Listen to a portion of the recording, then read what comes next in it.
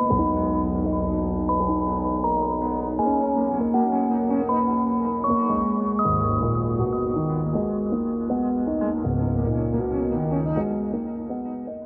to the Doxology Podcast. I am Lucas Stock. And I'm Jens Nelson.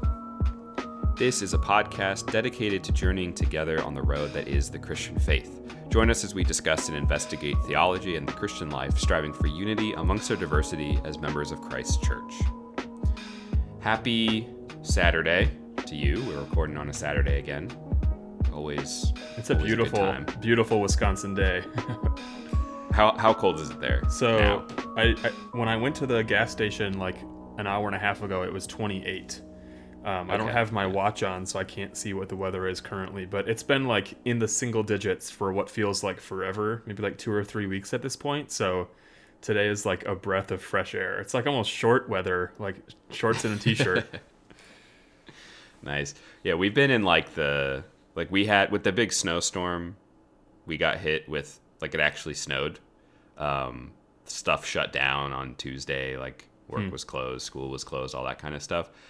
And it's been, until today, it's been in like the 20s and 30s, which is by far the coldest it's been here all winter. That's insane.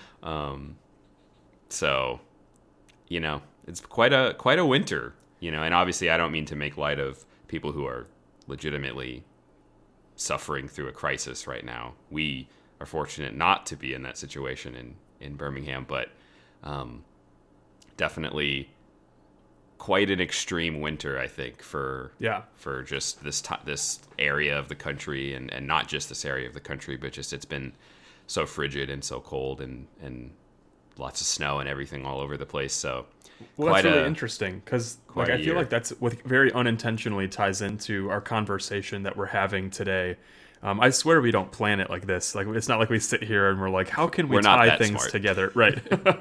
But it's, as you've probably already seen from the title, we're talking about suffering. We're talking about sickness and death. In a very real sense, like the weather that's been happening this winter, or if we just look back at the last year, 2020, 2021. I saw a meme this week that joked like, oh, it'd be really great if I could stop living through like historic events.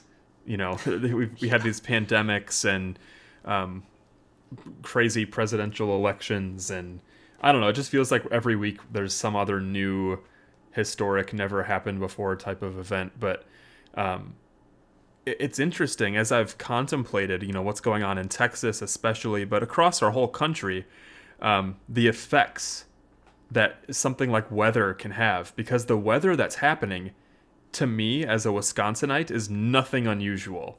Like the weather that we've had here, like I look out my window and I don't know the measurable amount of snow that we've had this year, but it's more than the past several years. I know that for sure. The cold that we've had has been a lot colder than previous years as well. But like we're all prepared for it. Things don't shut down. Like we've had one snow day all winter in our area for schools. Like we got like 2 feet of snow in one night, so the schools were closed the next day. But like, we don't necessarily have houses that like have pipes bursting and no power, no heat. Grocery stores are ransacked. Like we up here, the people that are used to this sort of thing are prepared for this sort of thing. Whereas down in Texas, it seems like on a large scale, there's this measure of being unprepared, whether it's infrastructure, whether it's individually as family. Like I have friends who are literally boiling snow for a couple of days because they didn't have access to water, because the water was off and stores didn't have water bottles and it was too dangerous to travel. Like in a sense, like that's a small microcosm of even like the Christian life, and even wider than that, the human life. We experience, like there are some people who are prepared for these things that come upon us, and then there are others who are unprepared and have to learn to adapt, to adjust, to be comfortable in the messiness of this life. And so I don't know, I thought that was a good tie-in to this conversation, because I don't know, I can't remember exactly where we came up with the idea for this episode, but I know a while ago I had mentioned wanting to have a conversation about me as being a diabetic and how that has played into my own personal Christian life. And so I thought, like, well, maybe having a conversation about sickness, about death, about disease, more broadly, and then to have our own personal stories would be fun. So, I mean, that's kind of like what we're going to be doing here today. We're going to be talking about sickness, disease, where it comes from, why it's a problem. I can't remember who said it or if this is just like a loosely based quote, but basically someone said, like, you'll live long enough to experience some sort of disease or sickness, or you'll at least know somebody who will. Like, it's just inevitable. It's all around us. It's very uncommon for someone to have gone through life with zero complications, with zero difficulty. And if it isn't you, it's somebody that you know. It's a friend, it's a family member, it's a pastor, it's a neighbor, whatever it might be. So this is something that affects all of us. I know a lot of our episodes, we talk about maybe like higher, overarching theological conversations that it's like maybe the average layperson doesn't give two thoughts about. But this, I think, will be one of our most like penetrating conversations because it's one that I think is a collective experience. So maybe without any further introduction, why don't you, Lucas? I think it'd be good for you to start with what you wanted to say. I think that might be a good place to begin. Cool. Yeah. I definitely think that this is, like you said, I mean, it sounds silly to say, like, I feel like being relatable is kind of a meme, at least to me. So, like, it feels weird to say it in a serious sense, but, like, because it is something that we all have seen or have experienced in greater and lesser degrees, I do think you're spot on. This is potentially a conversation that everyone is really already a part of in their own lives, and hopefully can kind of resonate with and connect with some of the stuff that we say today. When we were talking about, you know, how to approach this conversation, I want to attribute this to the Spirit, because I don't think I would have made this connection on my own if it was just me left to myself. But I was reminded of the early sections of On the Incarnation by St. Athanasius the Great as sort of I think, really more helpful analysis of where disease and sickness and death comes from in the human experience and the experience of life in this earth than I remember really hearing kind of in normal church life growing up, and even still today. I think that, you know, saying something like sickness, death, these sorts of things come from sin is probably a pretty common, assessment. Because of sin, because we live in a fallen world, we get cancer. We have viruses that attack our bodies. We deal with depression and anxiety and other mental illnesses and challenges, and our bodies are frail and they decay, and we have natural disasters and all these kinds of things that we've already alluded to they're a result of sin being in the world. And I think that that's absolutely true, but I don't know that that's a super helpful thing to say, because it doesn't really give us much. You know what I mean? It doesn't really give us a good idea of, like, okay, so it's because of sin, but what does that mean? Where does that come from? How does that relate to, like I said, the mental, the spiritual, the physical, the human, the natural? You know, all these. It's on such a top to bottom scale. I kind of feel like just simply saying, oh, it's a fallen world, and moving on is not wrong, but it's not really getting at the basis. It's not parsing out and unpacking what that actually means. And I think that Athanasius, while I don't know that he was, his intention wasn't to give us a theology of sickness or a theology of death, I think that a couple things that he has to say really contributes to, I think, a more robust and a more sophisticated, I guess, theology of sickness, if we can call it that. So I'm just going to read a couple of quotes from the early sections of On the Incarnation, and kind of maybe say a few things, but really I'll just kind of let them speak for themselves. So, quoting St. Athanasius, "Upon them, humanity, therefore, upon men who, as animals, were essentially impermanent, he bestowed a grace which other creatures lacked, namely the impress of his own image, a share in the reasonable being of the very Word himself, so that, reflecting him and themselves becoming reasonable, and expressing the mind of God even as he does, though in limited degree, they might continue forever in the blessed and only true life of the saints in paradise." So that comes from section 3, if you have a copy of On the Incarnation. And he's talking about the grace which other creatures lacked that God gave to humanity. We might think of that as being made in the Imago Dei, the image of God, that we see in Genesis 1. We see in Genesis 2 the breath of life being breathed into Adam by God. And what we have here is Athanasius is linking that to being, expressing the mind of God, like he says. And through doing so, through that relationship that we have with the very Word himself, we are able to continue in the life that God had in paradise for us, right? So the life we have is, the unique life that humanity has as opposed to all the other animals in creation. While we share with them this natural impermanence, naturally we are finite, and we get sick and die.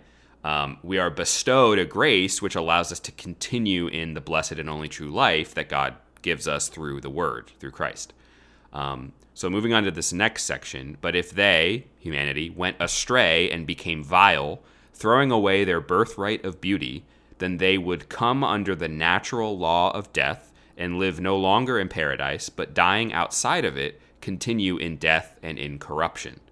So we have this idea of the natural law of death. We see around us, post-fall, that we are subject to this law. We can't really escape from it. Animals can't escape from it. Plants can't escape from it. We are not living in paradise, but we are dying outside of it. And we, as we, obviously see, continue in death and in corruption.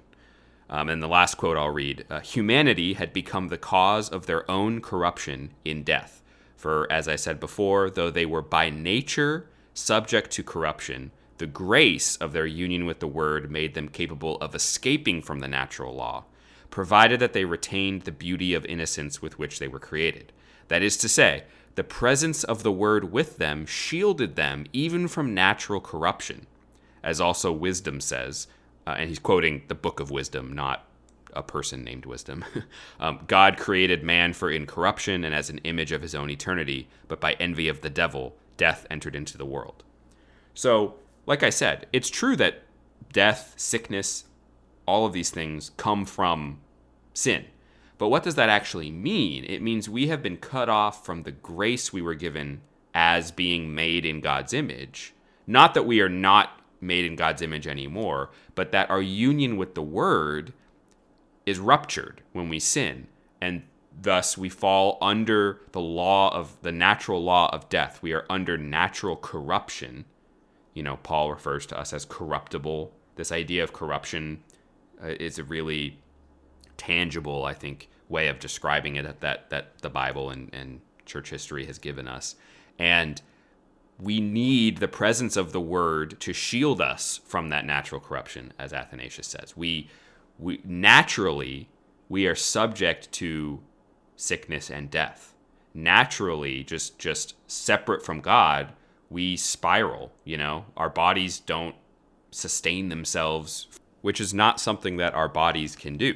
Obviously, it's not something that is natural, but it is something that God, the Word, by His Spirit, gives us, right? And I think there's another sort of a patristic and a biblical way of shining a light on this idea of union with Christ being the thing that communicates life to us, like physically. St. Cyril of Alexandria talks about consuming the body of Christ in the Eucharist as a life-giving blessing. In Cyril, the reception of Holy Eucharist is actually part of deification. Like, receiving the Eucharist is a tool that deifies us, that God uses to make us more like him, which I think is a really interesting sacramental theology. But also, I think it's really biblical when we look at, I mean, think of all the examples of people who were healed just by touching Jesus's body, or even just touching Jesus's clothes, you know? I think that there is something to this idea of Jesus, who is the way, the truth, and the life, being our source of life. You know, that's not a metaphor in the sense of like, oh, Jesus is, you know, he represents life because he's God. No, like, Jesus is our life source. He's the vine and we are the branches. That picture is, we're not plants. That's the metaphor. But what's not the metaphor is that Jesus gives us life, right? And I think that for me, this is a really helpful way to sort of serve as a foundation of thinking about sickness and sin and death, specifically sickness and death in light of sin. It, like I said, feels a little bit more fleshed out, a little bit more robust than just sort of saying, oh, we live in a fallen world, and not really trying to unpack what that means, especially because if you just say, oh, sickness is because of sin, it leaves the door open for some bad theologies of sickness, I think, because there is a relationship between sickness and sin. Obviously, that's abundantly clear in Scripture. It's clear in the picture that I just kind of summarized from Athanasius. But being sick doesn't mean that you sinned and God's mad at you. You know, think of the man born blind that the disciples ask Jesus who sinned, and he's like, nobody. This is not the reason. You know, you're misunderstanding the reason this guy has been afflicted with blindness from the time he was born, right? So it's not this thing where, oh, somebody is sick, so I can point back, I can figure out where they sinned or what they did wrong, and they just need to repent of that, and they're going to get better. I think also of like Job and his friends. You know, it's they're like, hey, you need to repent. He's like, I haven't done anything. Because he didn't. He was a righteous man. He didn't, that wasn't the reason he was afflicted with all the things that he was. However, sin can lead to sickness. Paul tells the Corinthians that a lot of them have died because they're mishandling the Eucharist when they meet for worship and communion. They're getting sick and they're dying because they aren't receiving it worthily. They aren't approaching the table properly. So I would never say that individual people don't get sick because of actual sins. I think that's true. We saw in our episode on confession in James the link between healing and sin, or I'm sorry, healing and confession of sin. We didn't mention this part of the story, but the child that came from David's adultery and rape of Bathsheba died as a consequence. That's a consequence. That's David's sin led to, as a consequence, the death of his child. So that is part of it, but it's not something where we can sit back and just say like, oh, I caught the flu, I must have made God mad last week and not realized it. Let me just repent so I'll get better.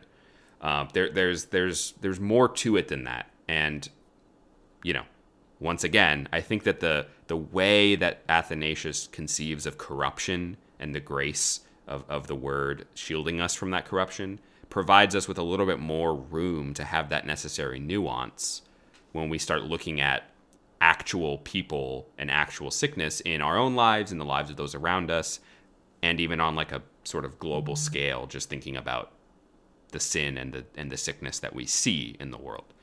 And I don't know. I think it was really helpful to me to conceive in those terms of the source of sickness being rooted in sin because of sin introducing the corruption that we are subject to. So I think that was where I really wanted to frame everything in, rather than avoiding the question or kind of overly simplifying it. Right. Well, it is that I think is a common tendency when we're talking about sickness and death in relation to, a good, perfect world that God made. Right. And it's interesting because there is this like dynamic, almost this balance, because it's not as though, if I tell you a lie right now, Lucas, like if I just blatantly lie to your face, it's not as though like tomorrow I'm going to wake up blind or wake up with some sort of malady that, where did it come from? Oh, well, it's because I lied to Lucas. Like that's not necessarily how things work. But in another very real sense, when we have sinful, destructive habits, we can get sick. We can get disease-ridden. It can lead to death. And that's not to say that, like, that I don't know, the relationship between sin and sickness and suffering and death is certainly there, as we've already said. And I don't know, the core of our struggle in life is sin. Sin is so deceitful.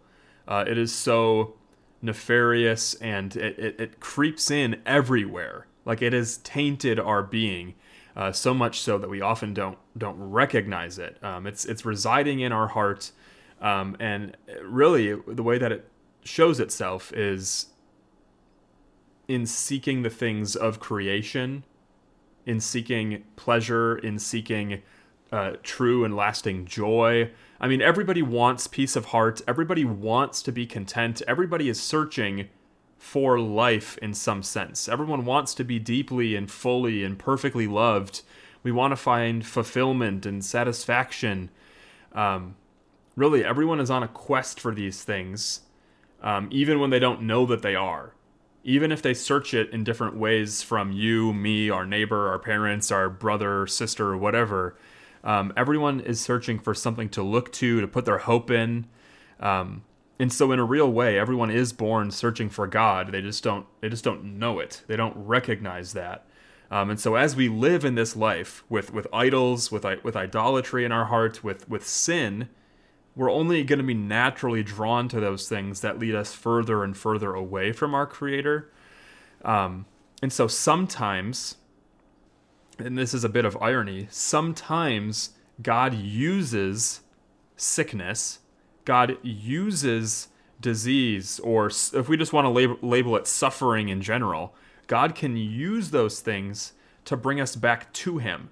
So these things that are a result of our sin, these things that are a result of the fall, God uses. And we know this to be true. I mean, and Joseph, when he's before his brothers, after he's been sold into slavery, he's gone through prison, and now he's finally like second in command in all of Egypt. He's in charge of the storehouses during this famine. His brothers come from Israel basically to speak to him to get food, and he says, more or less, I forgive you, but what you intended for evil, this wickedness, this sin that you committed, God intended for good. Or you can quote the ever popular Band-Aid, why am I suddenly blanking on it? Like, all things work together for good. I'm like, well, how is it worded? Romans 8:28. Right, yeah, all things work together for good for those who are called according to His purpose. Like that verse is thrown around as much as Philippians 4:13 and Jeremiah 29:11, and I in a sense, it's true, obviously. It's in Scripture, but people don't use it correctly. But for Christians, for those who are called according to His purpose, His great overarching purpose for the cosmos, all things do work together for good. Even our sickness, even our disease, even our suffering, even if we can't see it in that moment, even if we never see it in this lifetime, we can have the hope and the confidence that even though it was difficult, even though we suffered, even though we maybe even died as a result, we can say that it worked for our eternal good.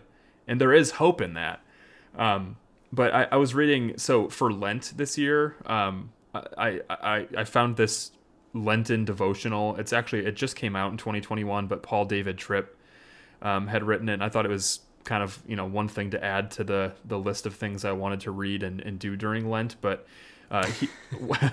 one of the ever-growing list. right. And one of the things that he said in one of the daily reflections was that God intends suffering to pry open our hands so we let go of the things of this earth and hold more tightly to Jesus. And so that's what started getting me thinking about how even suffering, sickness, disease, even though no one wishes it upon themselves, even though nobody wants those things, God can use even the brokenness of this world to pry our hands off of our idols, to pry our eyes away from the things that we're desiring more than we should be desiring it, and to reorient ourselves back towards Jesus, back towards that word.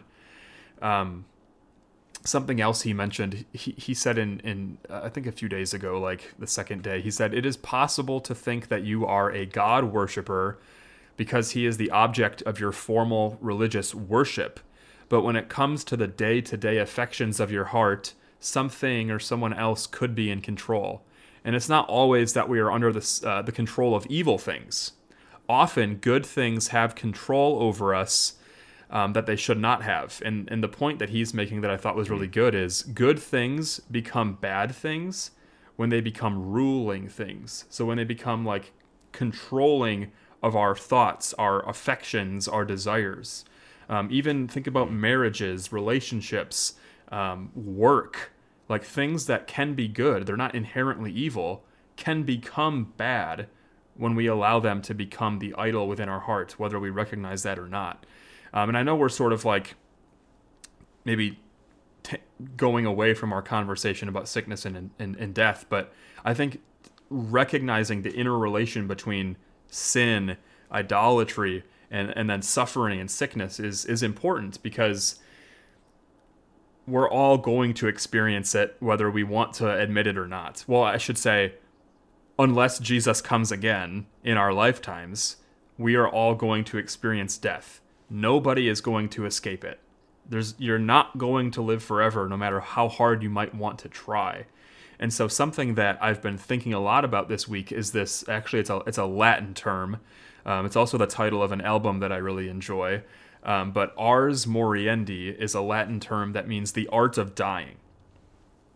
And back in the 14 and 1500s, there were these two works that were created out of medieval Christianity in light of the bubonic plague, the Black Death, in light of all the things that were happening in the world back then. These two books were written that were essentially like protocols and procedures of a good death. So what does it look like to be a Christian or to be a person and to die well, to perfect this art of dying, so to speak? And maybe that sounds a little morbid. Maybe it sounds a little bit twisted to think of art as a death. And I'm not trying to make it like this romanticized thing that we should crave necessarily. But I distinctly recall during my time at Moody, I had a class. I'm pretty sure it was Life in Bible Times, and the professor continues to escape me. So if you went to Moody and you had Life in Bible Times, tweet us so I can stop thinking about this.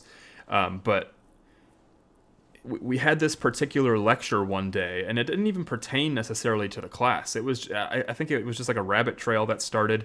But our professor was talking about the art of dying, how to die well, because he recognized that as Christians, especially, we're working down that road towards death, again, unless Jesus comes.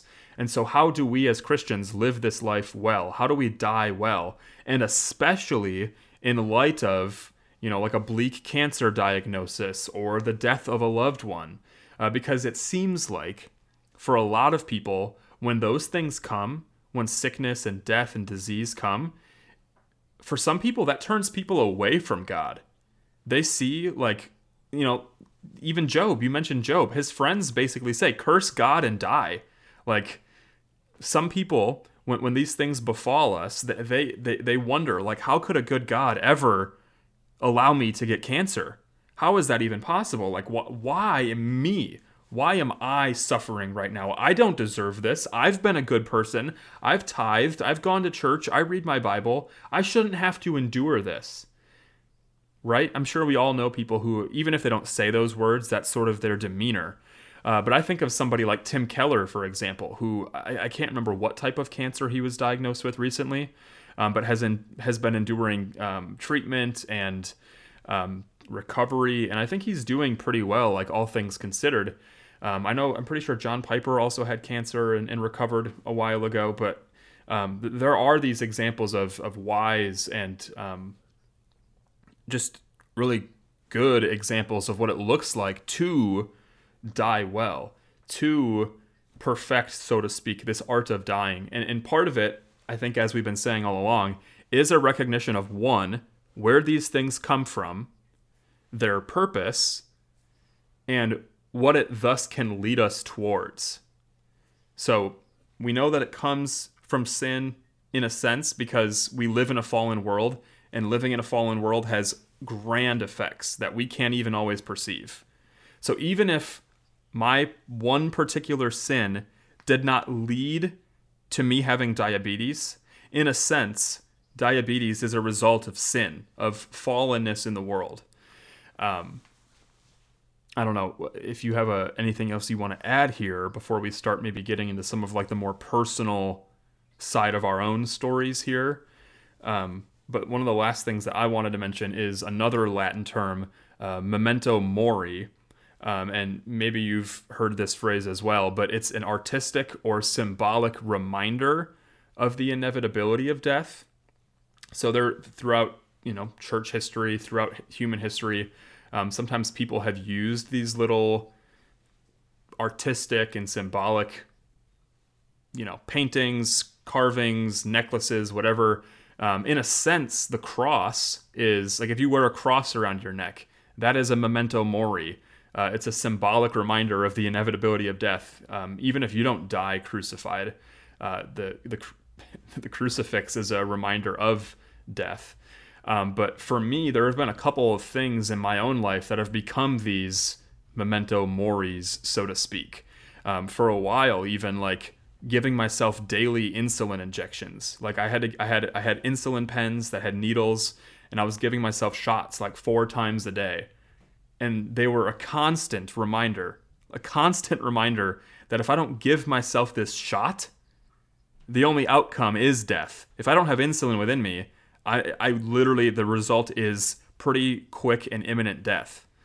Just to give you an example of the severity of being insulin dependent. So maybe it's something else for you. And again, I'm not trying to be morbid. I'm not trying to say that you have to go out and find something that reminds you of the inevitability of death. But I think that something that we forget in the 21st century is where we are heading. Because everything in the culture would want to tell you that death can be postponed. If you get this beauty cream, if you do this, you'll extend your life by this amount of time. If you exercise like this, if you have whatever, if you do these certain things, you can prolong and extend your life, live a full, happy, healthy life. You don't even have to be part of the prosperity gospel. It's just part of like our American gospel, so to speak. But as Christians especially, we ought to live in light of the realities of the world. And death is a reality of the world. And we ought to be people who have perfected the art of dying, who can live this Christian life well, to run the race, to endure. The last thing I'll say, think of the Apostle Paul. Think of all of the things that he endured in his earthly body. The beatings, the whippings, being shipwrecked, a night and a day at sea, being hungry, being hated, his ultimate death that came, all for the cause of the cross. And if you don't endure all of the things that he endured, by God's grace, that's a great and merciful thing. But if you do, if you're somebody like isn't it our Syrian brother and sisters who like 5 years ago, was it 5 or 6 years ago that they were beheaded as like a spectacle? But it turned out to end up being like a real powerful proclamation of the gospel of Christianity, of what our faith is and what it means. So I don't know. I don't know where you want to take it from here, but is there anything that you kind of want to add in?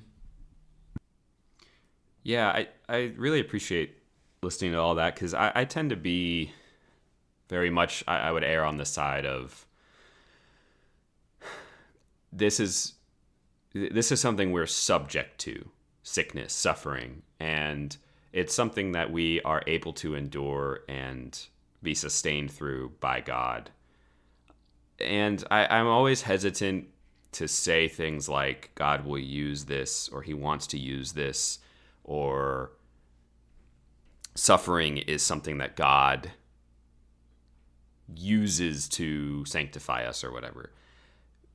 I remember, I'm not going to name the book, but I remember a book in a class that you and I took together at Moody that I just remember reading it and just being very like uncomfortable, which there's a good kind of uncomfortable, but I also think there's a time where being uncomfortable reflects that this is maybe not the best thing being said here. But regardless of what you may or may not agree or disagree with me about, just the idea of like seeing every instance of evil and tragedy and injustice and disaster as something that God wants to use for good, I think it might not sound like it, but it can be a bad thing. Yeah. I think at least that's the way that I tend to err, is when I see a car crash that kills a kid, I don't my initial thought is not how God is potentially able to be glorified and how that family is able to be sanctified and drawn closer to him. You know what I mean? I tend to see how can the love of God be shown to that family, and that family draw closer to him as a rock and a refuge, as their redeemer in the face of absolute evil and tragedy. Yeah. And I'm not saying that people that I'm special because I have this perspective, and I tend to be hesitant with the sanctifying aspect of suffering. And that's why I said I appreciate a reminder of those things that you gave in a way that is not irresponsible. Well, I do want to be clear though, because I like that you brought that up, because I would agree. Even for myself, yeah, right. I don't think I want everyone to hear me when I say that. Like, I'm not saying that as soon as suffering befalls you, you need to suddenly like find the good in it or recognize the sanctifying aspect. Because I literally have highlighted here in my document: mourn, groan, weep, lament, like these things that like come first. That when suffering does befall that family who loses a child tragically, that's when you don't throw out the Band-Aid of God works all things together for good. You know that, right? That's not the first thing that you say when tragedy comes. There needs to be this, and it's probably tension. Right. It's probably not even something that you are going to be saying. Ever. Maybe you shouldn't ever say it. Right. That doesn't make it not true, and that doesn't mean that God isn't going to say that to them. But like, that tends to, and to also to clarify, like, I wasn't saying that you are someone who does that, or it's just something that I feel like I've seen growing up in reading and going, just in my Christian experience. I hear that and see that a lot, or have at least seen and heard that a lot. So I wanted to like kind of just highlight my own. Again, I'm not saying it's necessarily even the right inclination, but my own tendency to sort of lean the opposite way of that. And the thing is that God is bigger than all of this stuff. So he does redeem evil. But I think that what's dangerous is if we don't see evil as evil, and we see it as something good that hurts us, that feels bad in the moment. Because it's not something good that we just feel as bad. The cancer diagnosis or the death of a loved one, like that stuff, as we saw, it's not what God intended for us and intends for us in the future. But he's not thwarted by it, which is where the Genesis 50 and the end of Job and the Romans 8:28, it's where those things come in, because they are true. The difference is those things are not negating suffering as suffering. They're not negating evil as evil. They're also not the starting point. And That's not where that's you where start. I think we right, exactly. And exactly. The reason you can't start there is that's not the right perspective. You know, the right perspective of Romans 8:28 is not everything that happens to me is good. I just need to learn how to see that it's good. It's that evil is not the final word. You know, you read Revelation, you read from Genesis to Revelation. Evil doesn't win. The devil doesn't have the upper hand. He doesn't get the final word. But that's not to say that the devil isn't evil and that the devil's works are not evil, and that that there's not such a thing as experiencing evil as a result of our sin, the sins of others, and the sins of our forefathers and mothers in humanity, going all the way back to the garden. And that's definitely, it tends to be the forefront of my mind when I look around at my own experiences and the experiences of those around me. And I've seen in myself sort of a growth from a place of just almost nihilism and despair in the face of evil to being more able to see the hand of God working in the midst of those things. But I just think you need to maintain a real careful hand of that doesn't negate what's bad. The good doesn't negate the bad, it overcomes it. Right. And when a family in your church loses a father and husband, you don't need to pretend that's not a horrible thing that we should be willing to give anything to undo if we could. You know what I mean? And I think that Jesus did give everything to undo it. It just isn't, because of sin, it's not something that is fully realized yet. It will be. That's the end of the story. But we're not at the end of the story yet, currently living here as we do in the world. And I think that's kind of what I would want to say. And I think that's abundantly clear when we start to look at our own experiences, whether we've had family members and loved ones who have passed away, whether we have personal experience or just secondhand knowledge of severe medical difficulties and issues and challenges, or other things like natural disaster, like the people suffering in Texas right now, or people who are oppressed and suffering violence and injustice around the world. You mentioned I think the Coptic martyrs of 2015 being beheaded by ISIS. We just like a couple weeks ago, 750 Ethiopian Christians, and I think some Muslims as well, were massacred. Like, what the heck? It's overwhelming, and it should be, because it doesn't belong, and that's where I think the grace of God really comes through in our lives when we analyze how is it reflect on the things that we have experienced and struggle with or know of in other people, in their experiences and struggles. And I think I kind of know a little bit because we've talked a little bit about this before, before recording and in the past or whatever. But I think that some of the things I've heard you say over the last, is it almost 2 years since you were diagnosed? Yeah, it'll be 2 years in June. Man, that's insane. I still remember talking on the phone. Man, yeah, that's crazy. But I mean, it's crazy for me. I can't imagine for you. But I feel like some of the things that I've heard you say over these almost 2 years in reference to that experience, I think have been really convicting, as well as, I don't know if inspiring is the right word, but I feel like they've really pointed me to a place of maturity, just in terms of being able to lean on Christ in the midst of something as radically life-changing as going from not having diabetes to having diabetes. I can't even conceive of that kind of a transition, and it's just struggle physically, you know, let alone emotionally or financially or however else it affects your life. But I mean, I don't know. I feel like you have a lot of really valuable things to say based on that. So I kind of wanted to move on to Yeah, talking about that if you're let's ready. do it.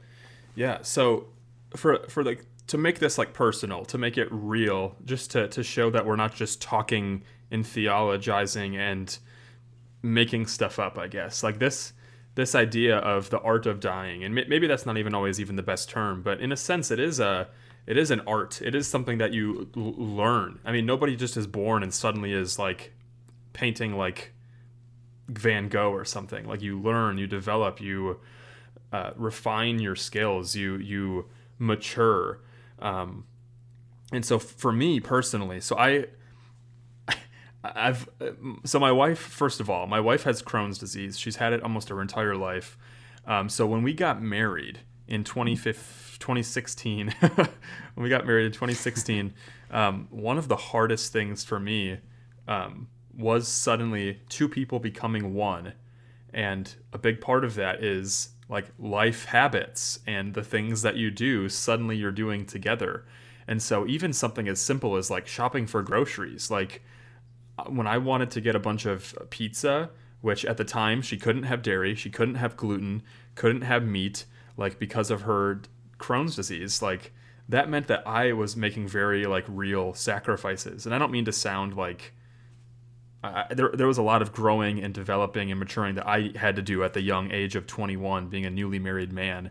But it was a source of like difficulty, of hardship to be adjusting diet and where I like to eat out, what I like to eat for lunch and for dinner, because I learned very quickly that like I couldn't just buy a pizza and eat it in front of her because she wanted that pizza. She wanted those slices just as much as I did. You're making me hungry just talking. I know, but like for a good part of our marriage, like it was me having to die to myself in a lot of ways, learning how to be a good and loving husband. But as time goes on, like Hannah's like dietary needs shift a little bit, so like things will fluctuate for what she can and can't have and when. So fast forward a little bit to 2019. I was a youth pastor in Downers Grove. We were living in Woodridge, Illinois. We were just doing our thing, and I would go out to lunch with students, with friends, with staff members. My diet for most of my life has been very sugary and very carby. Okay, I'll just put that out there. I mean, when people make those jokes about pizza and Mountain Dew for like a youth pastor, that's like a real thing. It's not just a stereotype. I mean, like any event that you have, pizza and soda are really easy things because you can buy a lot of pizza and a lot of soda and it's not that expensive. But outside of that, I mean, I did have a lot of soda on my own. I would have sugary drinks, sugary food. I mean, I loved Swedish fish and sandwiches and bread and goldfish and crackers and cookies. Like, go to any store, any grocery store, any aisle, almost anything you can think of has carbs and it has sugar. And so I'm 24, youth pastoring. It's the middle of summer. Hannah and I are going for walks all the time. I'm biking quite a bit. Basketball is meeting every Monday night, and I'm playing for like 3 or 4 hours with these kids every Monday night. Just like always go, go, go. And like I'm losing a lot of weight, and I'm not that big of a dude. I mean, right now I'm the heaviest I've ever been, but prior to now, maybe like 160 was like my average. I was losing significant weight. I had to punch 2 different holes in my belt so that my belt would fit. I had a parent ask me like, "Hey, like, are you feeling okay? Like, are you losing weight?" I had a student ask me, and I think it was in June, the end of June of 2019, we went home. So my wife and I left Illinois. We went home for like 4th of July weekend to visit both of our families in Wisconsin. I walk into my house. I walked into my in-laws' house, and my father-in-law is like, "Hey, are you losing weight? Like, you don't look so good." And I was like, "I don't think so. If I am, it's not that much." And then Hannah's mom comes up the stairs, and she's like, "Hey, it looks like you've lost some weight." So like literally the first thing that both of her parents say, like right when we see them for the first time in a couple months, is like, "You don't look very healthy." So we like were with them for the afternoon, and then we drove to my parents' house to go meet them for dinner or whatever. And I walk into my house, and my mom's like, "Honey, you don't look so good." And I'm like, "Oh my gosh, what is going on?" Everybody keeps telling me that I'm losing weight. I think even like you and Elaine, like when we had seen you before you went back to Massachusetts, I feel like you guys mentioned something like in May. But like this, it had just been a number of people that have been telling me like, "You don't look good. You like, are you okay? Like, are you going through something?" And to my knowledge, I wasn't going through anything. Like when I'm punching holes in my belt and when I feel like I'm really thirsty, when I'm going to the bathroom like 3 or 4 times in the night, I just attribute that to me being thirsty all the time. And so my mom starts asking me questions because she's a nurse. She's like, "Do you have this? Is this going on? What about this? What about this?" And she finally gets to questions about like related to diagnosing a diabetic. And she's like, "Are you drinking a lot? Like, are you thirsty all the time? Are you going to the bathroom quite a bit?" And Hannah looks at me and is like, "Yeah, you're going like sometimes 3 or 4 nights or 3 or 4 times in the night," which obviously is not like that should have been an indication that something was wrong. If I'm going to the bath, like getting up to go to the bathroom in the middle of the night 3 or 4 times, like something is not right. So I was a little shocked when my mom's like, "You might have type 1 diabetes. We know that it runs in the family. I have a grandmother who has it, a cousin on the same side." So I scheduled an appointment for the doctor for the following Monday because this was like a Saturday. And so I went to the doctor in Downers Grove on Monday. I told him what was going on, what I thought was wrong. And he did some blood tests. He did a urine test. And basically, he had me wait in the waiting room. Maybe I don't remember all the exact order, but like he did a test to see like how things were going, and all the tests came back pretty strongly saying, "We think you have type 1 diabetes." So he had done a finger poke to see where my blood sugar was. It was like in the 350s. When they checked my A1C, so that's one of the blood tests. My blood test. An A1C is an average test that can show, or I should say it's a test that shows the average of a blood sugar over a 3-month period of time. And basically the percentage was 14.9%, which whatever that correlates to is something like 300 to 400 is what my blood sugar was as the average over the last 3 months. And so basically, for those that don't know, a normal person is probably around 100 to 120 most of the time, I think. And so to be at about 300 to 400 is like really not good. To have that much sugar in your blood can cause complications. It can cause blindness. You can lose limbs. You can even die if it got to be too hard. Most people, when they learn that they have diabetes, they learn because they're hospitalized. So whether they pass out or they go into a coma, like a diabetic coma, thankfully for me, that didn't happen. I've never passed out. I've never lost consciousness, but my doctor was stunned. He's like, "I can't believe it took till now for you to learn that you have type 1 diabetes. And I can't believe that like it didn't put you in the hospital." So again, a merciful and gracious God allowed that to be the case. But from that day forward, I have lived as a type 1 diabetic, and I didn't know, and I still don't know what that means fully. I mean, it's only been 2 years, and I've learned to manage it and to live.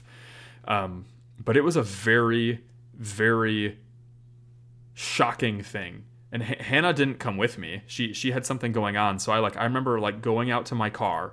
I'm like sitting in the front seat of my car after the doctor told me you have type 1 diabetes, and here's all the things that you're gonna have to do differently.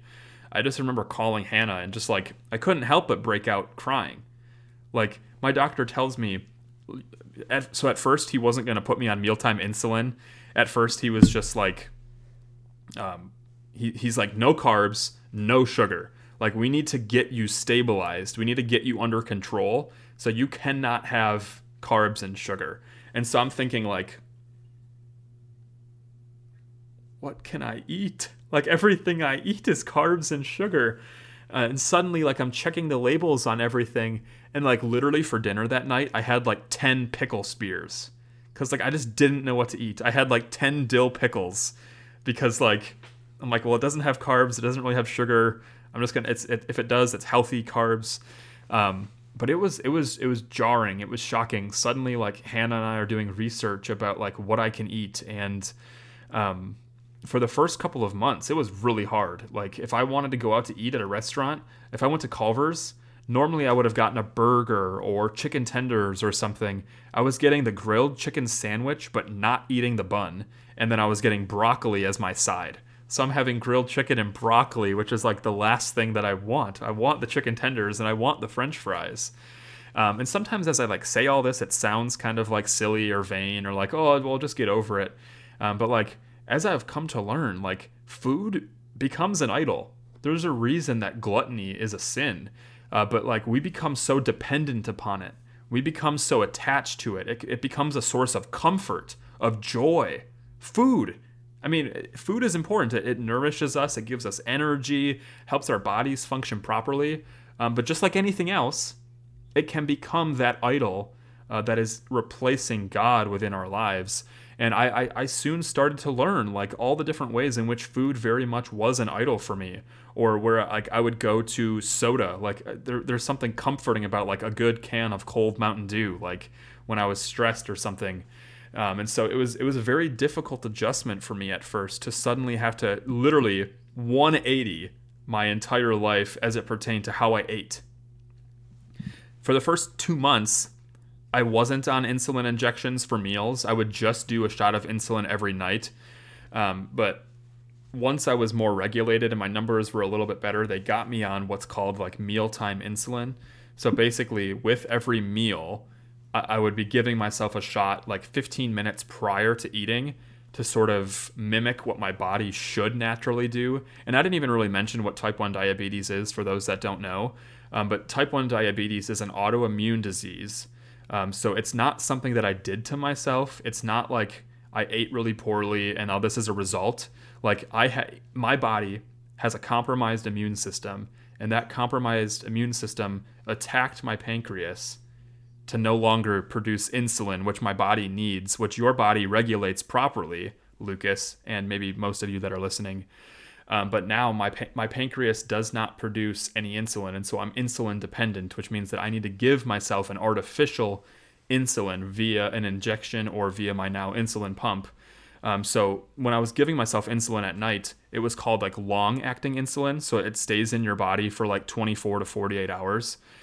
Mealtime insulin is fast-acting, and it's meant to mimic what your pancreas normally does. And so once I was on mealtime insulin, it gave me a bit of flexibility back. I could start introducing carbs and sugars again, though I still need to be careful. I can't, like, when I have soda, it's always diet or like Coke Zero or something. I can't just have a soda.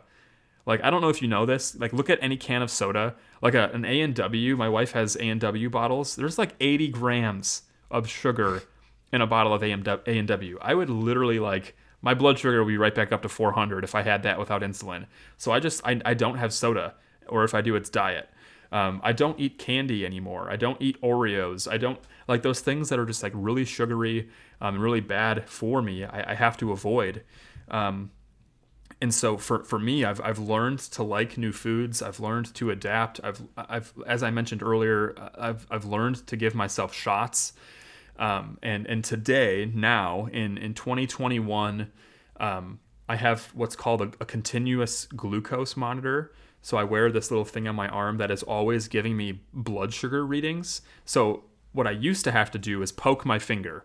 So like this little finger poke, and then you have like this test strip that you put the blood up to, and it would read what your blood sugar is just at that very moment that it's reading it. That's a good thing in a sense, but it doesn't give the full picture of like which way is your blood sugar going. Are you trending up? Are you trending down? Because as a diabetic, you need to be aware of those things.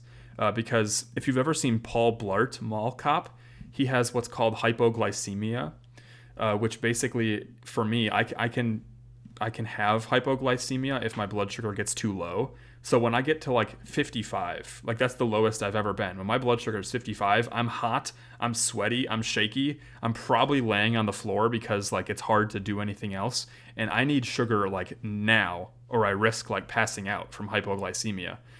On the other side of the spectrum, I am at risk of hyperglycemia, which is high blood sugar. And high blood sugar has other complications. It can cause seizures. It can cause like paralysis. It can cause even as severe as comas. So like last year during the Super Bowl, I had some pizza. I had some sugary alcohol. And this is before I had the continuous glucose monitor. And after the Super Bowl, when I got home and tested my blood sugar, and when it said like 450, I was like super nervous. I could not sleep. I stayed up till like 2 a.m. until my blood sugar started coming down. So like a lot of this has been a learning experience. It's been learning like what my body can and can't handle and what I can and can't have, because certain carbs and certain sugars function differently in your body. And so now that I have this continuous glucose monitor, I sometimes post them to Twitter if you've ever seen them. But basically, every 5 minutes, it's reading my blood sugar, and based on that reading, it can show you a trend. It can show you which way I'm going. So, is my blood sugar going up? Is my blood sugar going down?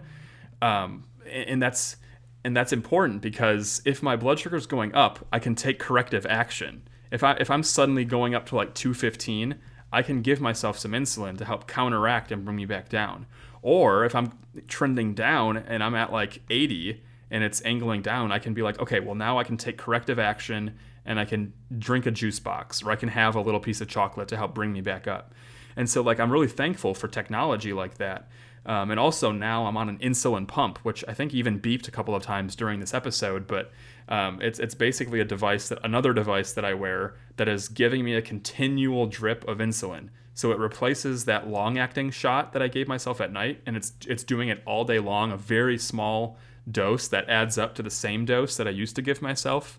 And then just like when I would give myself an injection at mealtime, I can direct this insulin pump to give me, and this is super cool. Like before, I was basically just kind of guessing at how much insulin to give myself based on what I was eating. But now, this device, I can look at like, okay, so let's say I'm having cereal. Like I have this cereal called Magic Spoon, which is it has no sugar, but it's very low carb. It's like a really good, look it up, Magic Spoon. I can enter, let's just say like 10 grams of carbs, and then I can enter my blood sugar, and this little device will calculate based on all of that and based on how much insulin is already in me, how much insulin to give me like what should be the exact dosage that I need. Like it's insane. I'm like, how did people manage diabetes before we had technology like this? Like my grandmother, who was diagnosed in the 50s. How is she still alive? Like, and this makes sense. Like when you think about like human history, it makes sense why life expectancy was so short. It makes sense why people live to be 30, 40, 50 instead of 60, 70, 80, 90. Because we didn't have the technology and the medicine to keep people from these just very real and common experiences. And so to now like begin my own descent out of this conversation, my experience as a type 1 diabetic has been one of mourning, groaning, weeping, lamenting. Like when I was diagnosed, that's like all I could think about. Like, I was like, man, my life is over. I am 24, and I'm never going to enjoy the things that I used to enjoy. And there was a sense of, like, real mourning, of even anger, of hostility, of deep lament. I mean, I was actually in the middle of reading a book on lament at the time, and I just remember being like, man, like, Providence is great and all, God, but, like, I don't want to lament. I shouldn't have to lament. I wanted to read this book to help people lament. I didn't want to lament myself. And as time has gone on, I've learned to live with having type 1 diabetes. I've learned to accept that I'm going to be insulin dependent for the rest of my life unless they somehow find a cure. And in a lot of ways, it has been sanctifying. Like as this has progressed, I have learned the ways in which God has used it for good. I've learned the ways, like I said, that it has sanctified me. It's not that right away I was like, ooh, I'm sanctified. I have type 1 diabetes. Like, it came through a recognition of like, man, having type 1 diabetes is a continual denying my flesh. Like, very literally. I want pizza. I want Swedish fish. I want a normal can of soda or whatever it might be. But like, I know that it's bad for me. I know that I can't have it. And so like, I have to deny my physical appetites, my physical pleasures, and often have something that I do not want, which in a sense is a picture of the Christian life. Dying to our flesh, dying to the desire for pornography, for lust, greed, money, whatever vice it is, whatever sin it is, we are continually dying to our flesh, oftentimes like against our own desires. Like we want our sin. We want those things that are going to lead us towards death, that'll lead us to not be well. But God does know what is good for us. He does know what is better for us. And so at times in our lives, he does put these, roadblocks, these barriers, these signposts on the road towards inevitable death as a reminder to take your eyes off of those things that you're clinging to so hard and ardently, and to then look to Christ, who is your sufficiency. I don't know. There have been many difficult days. There have been many very good days. I've made some friends who are diabetics who really like it. It's a community, because unless you've lived it, you don't know what it's like. Even if you can have an idea, it's great to have friends and acquaintances who share similar experiences, which again is what the church is. We are a redeemed people who have a shared experience of living as idolaters, who have been purchased, who have been redeemed, who have been sanctified and are being sanctified and will be continually sanctified in this life. Church just isn't this gathering of people with like-minded affinities, but we're a people who have been bought by the blood of Christ, who have been rescued, who have been pulled from the dominion of death. Even though we're still heading towards that trajectory, we know that death is not our end. We know that life and life eternal with our Savior is the ultimate thing that will come in our life. And so whatever sickness befalls us, whatever disaster, whatever destruction, whatever comes our way, we can have the hope that our Savior is, one, there with us, that he cares for us, that he empathizes with us as someone who endured rejection, mockery, crucifixion, death, and who will... Jesus isn't just like the magic Band-Aid to get you through your hardship, but he's there on that road with you to carry you, to support you, to give you people in your life who will also help you. And at this point now, I'm just kind of rambling, so I'm trying to like reorient my thoughts here. But that's a little bit of my own story and how sickness, how disease has helped me recognize my idolatry, that has helped me recognize my sinfulness, my neediness, and has helped point me towards my Savior. As weird as that sounds, that diabetes can do that. But for me, my memento moris, as I mentioned, have been insulin injections. They've been those finger pokes. Like literally, when you poke your finger and blood is pouring out, in a sense, it's a reminder that like, man, I'm human. I live in this body of flesh. I have this blood, and my Savior has the same blood in his veins. He's, we've talked about it quite a bit. Jesus is fully God, fully man. The fully man part of him, that same blood is within him. And that's what separates Christianity from the religions of the world, is that God became an actual man to rectify the problems in humanity. The sin, the death, the things that we caused. God loved us so much that he entered into that reality, putting on the same flesh and the same blood. I don't know. I don't want to get like too like sappy or sentimental, but that's I guess that's where I'll leave it. I don't know if you have anything you want to add about that, or if you want to talk about your own story. This might just be a longer episode, or you're welcome to sort of take this wherever you wish. Yeah, I don't really know what else I could add to what you've said. I will mention a little bit of just sort of my own experiences because they are different. They touch on a different aspect, I think, of human experience and the human condition. So I think I hope at least it might be worth for somebody listening to also contribute a little bit just from a different perspective. So my wife has something called Vactoral Association or Vater syndrome, which is basically a collection of co-occurring genetic, I don't really know exactly. I don't know a lot about it, but issues that have plagued her from birth with all sorts of challenges physically, and chronic pain and chronic conditions that she's dealt with in different, to different degrees at different times.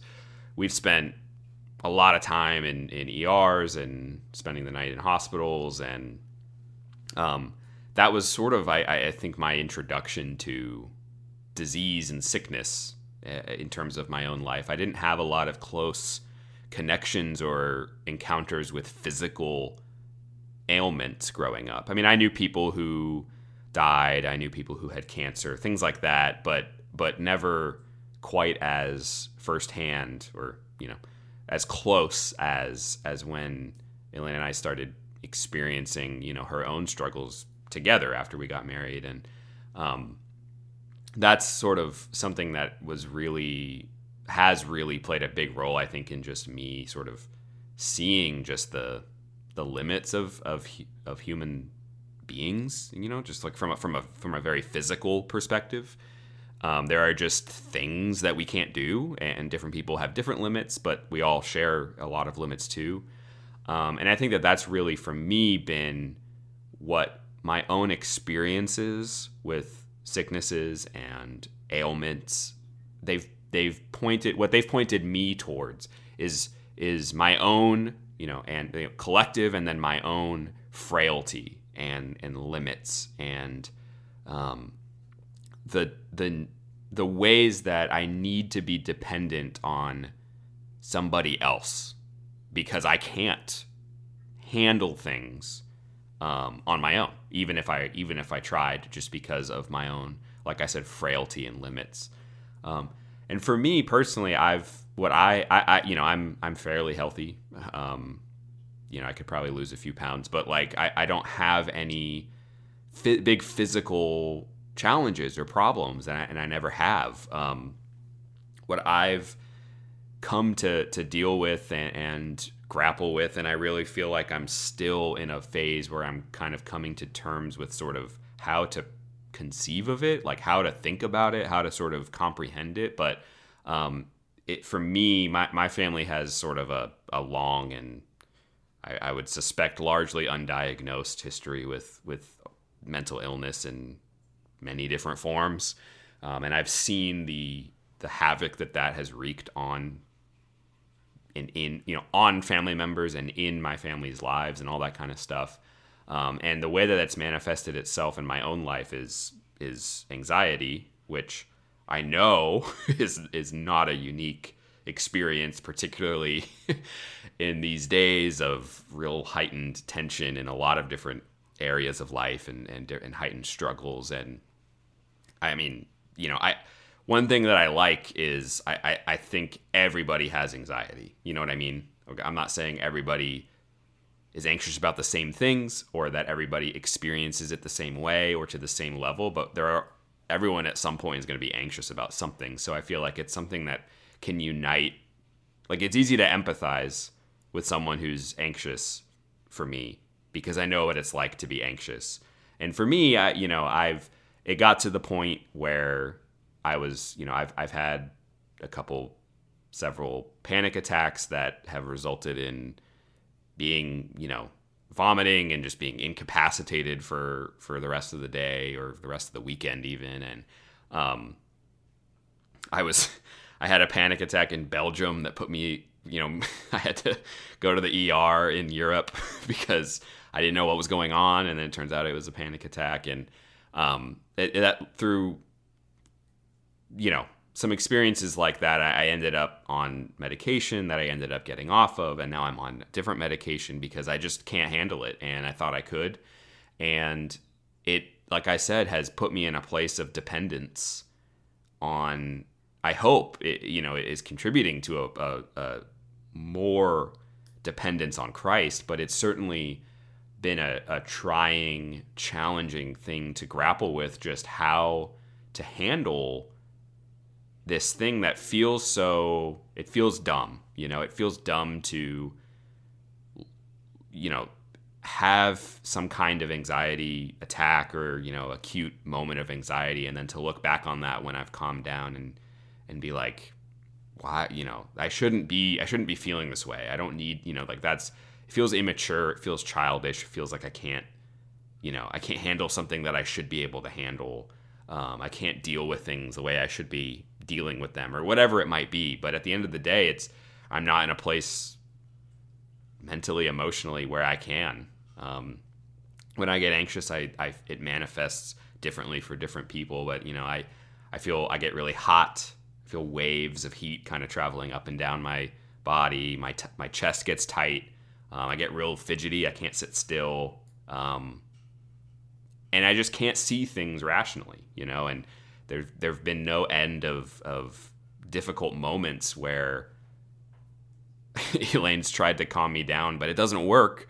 Not because she's wrong, but because I can't see what she's saying that's true in that moment, so for me, like I mentioned, I'm on my doctor has prescribed a medication. It's an SSRI, which means that it helps regulate the amount of serotonin that's in my brain I don't know. Again, I know next to nothing about this stuff, but I just kind of know the vocab words or whatever. But yeah, I don't know. I mean, there's not really much else to say, I think, from my own experience.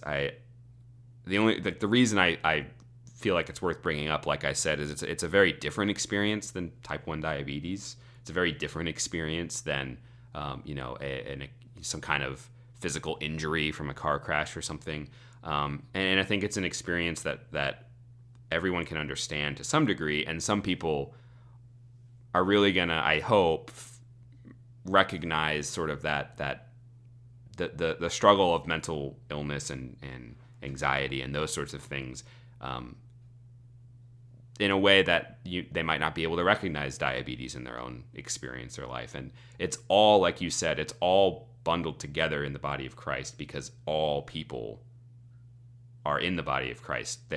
There's no type of person who's excluded, there's no experience that Jesus can't relate to, because there's no experience, that is alien to the human nature that we all share in different ways, and we have different experiences that come out of that. But yeah, like I said, there's nothing I can really add to what you've said, and I think that at the end of the day, these are just personal instantiations and experiences of what we were talking about.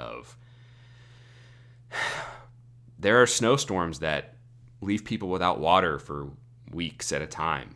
There are perfectly healthy people who just get slammed with some life-altering medical diagnosis for no reason. There are people who struggle daily with just making it through the day because of experiences they've had, or differences in chemicals in their brain, or things they were born with that limit them in ways that other people aren't limited. And the list can go on and on and on. And ultimately, hopefully, this, sort of longer than planned but important, I think, conversation where we've tried to sort of put things in a little bit, reflect on them theologically, put them in the perspective that I think is faithful to what Scripture gives us, and also tie it to our own experiences in different ways in our own lives, that all people share in different ways, in different specifics. But in general, we all share this battle with the corruption that we're a part of, that we're subject to, until that day in the future when we are fully deified, when, as Paul says, the corruptible will put on the incorruptible. I think 1 John says it's something about like, we will, when we see him, we will be like he is, and we get to do that. But right now we are still subject to these experiences, and we don't need to be afraid of talking about it. And we don't need to talk about it in a way that's dishonest. These are results of the devil and sin and death that are not, they don't have a place in God's creation. It's not how God made things. And it's not how things will be remade at the end of this age and in the age to come. And we don't need to pretend that things aren't evil in order to glean comfort from the truth of the work that the Father is doing through the Son and the power of the Spirit in the world and in our lives as individuals, and especially as the church worldwide and throughout time and space, that we get to participate in that together and will for all eternity get to participate in that. And I think that's probably where we should probably wrap up. Agreed. Yeah, that was good. Yeah. Last thing I'll say is this ought to just make us more sympathetic and empathetic people. Maybe a recognition of our shared experience, a reminder even of it, ought to maybe help us to be a little bit more kind, a little bit more gentle, a little bit more understanding as we engage with people in real life, but especially on social media, that we don't know what people are going through. We don't know what people have experienced or what people will experience. And so just a recognition of as they sing in High School Musical, we're all in this together. So maybe an attitude of Christ likeness, being that gentle and lowly, being compassionate would go a long way in a lot of people's lives, is all I'll say. But we'll close with a word of prayer. This one comes from the Valley of Vision. It's called Grace in Trials. I think it's pretty fitting given our topic today. So it says, Father of mercies, hear me for Jesus' sake. I am sinful, even in my closest walk with thee. It is of thy mercy that I did not die long ago. Thy grace has given me faith in the cross, by which thou hast reconciled thyself to me and me to thee, drawing me by thy great love, reckoning me as innocent in Christ, though guilty in myself. Giver of all graces, I look to thee for strength to maintain them in me, for it is hard to practice what I believe. Strengthen me against temptations. My heart is an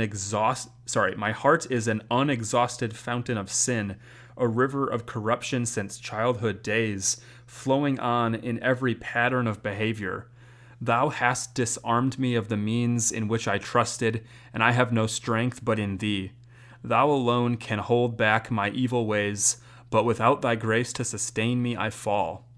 Satan's darts quickly inflame me, and the shield that should quench them easily drops from my hand.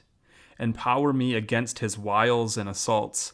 Keep me sensible of my weakness and of my dependence upon thy strength. Let every trial teach me more of thy peace and more of thy love. Thy Holy Spirit is given to increase thy graces, and I cannot preserve or improve them unless he works continually in me. May he confirm my trust in thy promised help, and let me walk humbly in dependence upon thee for Jesus' sake. Amen. Amen. Thank you so much for sticking with us if you've made it to the end of this episode of the Doxology Podcast. If you'd like to connect with us, hit us up on Twitter and Instagram at Doxology Podcast, or shoot us an email at doxologypodcast@gmail.com. We'd love to hear your feedback, questions, ideas for future episodes. You can also sign up for our newsletter. We'd love to hear from you. Don't forget about our upcoming Instagram Live on the 25th. That's 2 days. Technically, when this is dropping on the 23rd, It'll be 2 days away. So in 2 days, guys. Yep, 7 p.m. Central Time on the 25th. 2 days from, if you're listening to this on the day it comes out, 2 days from today. And don't forget also to enter our book giveaway. Details can be found on Instagram and Twitter in the pinned or top story posts that we have. details on how to enter. That runs to the end of the month, and then the first week of March we will pick a winner. So do get in on those things and be watching out for the Instagram Live in a couple days. We hope to see you there, and wherever we see you, we'll see you next time. Peace.